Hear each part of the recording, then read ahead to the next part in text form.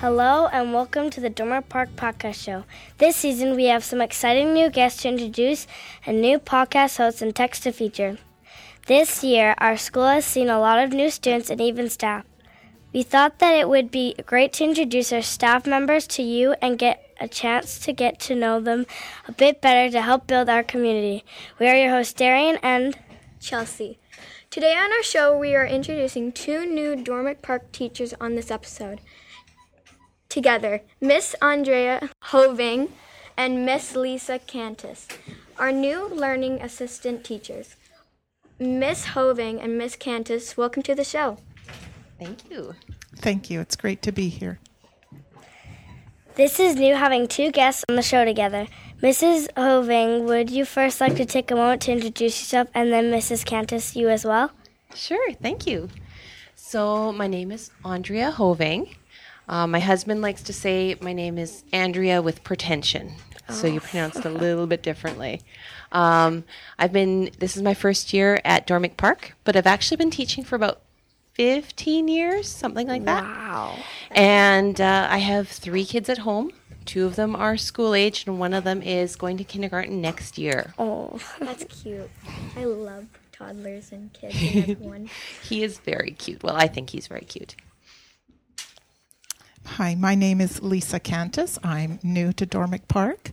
I've been teaching for about 20 years. And wow. I've been teaching, it's a long time, in various schools and various places, even outside of Canada. And I'm also married, and I have 1 son. Oh, that's cool. This is for our listeners. Would you mind explaining what is learning assistance? You both don't actually have a class of students that you will see every day, correct? That is correct. We see almost everyone in the school, kindergarten through grade 5, but we do not actually have our own class. Yes, that's true. But we actually don't have just a specific role. We have to be very flexible, because sometimes we might have to just see one student and test them just to see where their reading level is. And sometimes we have to fill out lots of paperwork and lots of forms to get support for students. Yep. And sometimes it's just having a blast at homework club, where students come to hang out, to get extra support with their homework, and get to have a little bit of fun. Why did you both get into teaching? Well, for me, I got into teaching. I've always loved teaching, even when I was, your age or younger. I have always wanted to teach. I would just teach other kids, even though I wasn't supposed to. So it's something that I've always loved doing. Mm-hmm. For me, it was an accident. I have a university degree in anthropology, and I couldn't get a job. And so I thought, I can't sit at home and not do anything. And I volunteered. And I volunteered for at a cultural center for senior citizens to teach them how to speak English. And I had no idea. And I think about 1 hour later, I knew I wanted to be a teacher. I just loved it. That's interesting. And we're lucky to have you both here. What grades have you taught? Okay, I don't know about Miss Kantis, but I have taught practically everything. I have been in kindergarten classes. Ooh. I have taught grade 12 students. Wow. I have helped students graduate from high school. I've taught French, I've taught music, I've taught PE. I've taught practically everything. That's so cool. Yeah. I've also taught variety of age levels and different learning abilities. So, What is your favorite thing you both like to do outside of school? Oh, it's hard to pick just one. One thing that many of you might not know is I used to help coach skipping. I really enjoy coaching. And now my daughter, who is 8 years old, she is competing on a skipping team. And so I get to watch her. I don't get to coach because I'm mom. and moms aren't supposed to get too coachy. But that is something that I really enjoy doing. That's great. Before I had my child, I enjoyed going to the movies, and I used to go jogging and traveling. But now I have a very boisterous little boy, but I enjoy watching him play hockey. That's what my highlight of the weekend is. Have you had any major life moments or events?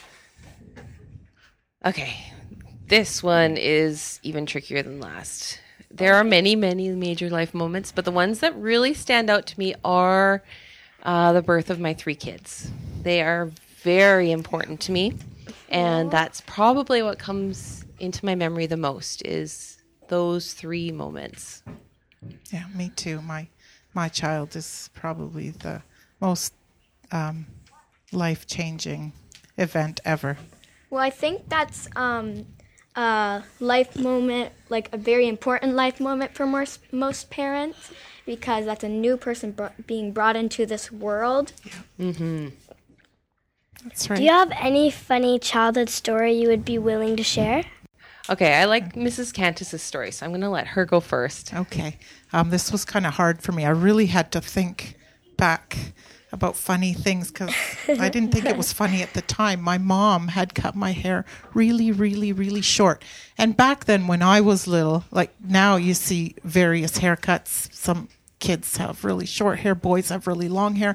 Back then, usually girls had pretty longish hair and boys had the short hair. So I don't know why. I guess my mom was fed up with doing my hair all the time. So she cut it super, super short.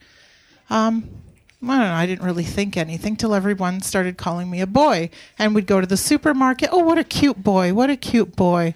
And I think I took on that role because I decided, okay, I'm a boy now. I can't play with my dolls anymore. I can't do these things. And I just thought that was kind of silly. That's thought really I was funny. a boy. I thought I was actually turning into a boy. For me, just back to always having wanted to teach, I set up a little classroom in our garage at home, and I made my little brother attend school on Saturdays, and I pretended to be the teacher, and I made his friends join. So I had a little schoolroom, and my little brother had to go to school on Saturdays because his big sister decided that I wanted to teach him. And so I even gave him like math and writing work. He was in kindergarten. I don't think he really enjoyed that too much, but I did. It was fun for me. Those were both super funny and amazing. Yeah. What do you like especially about Dormick Park? Okay.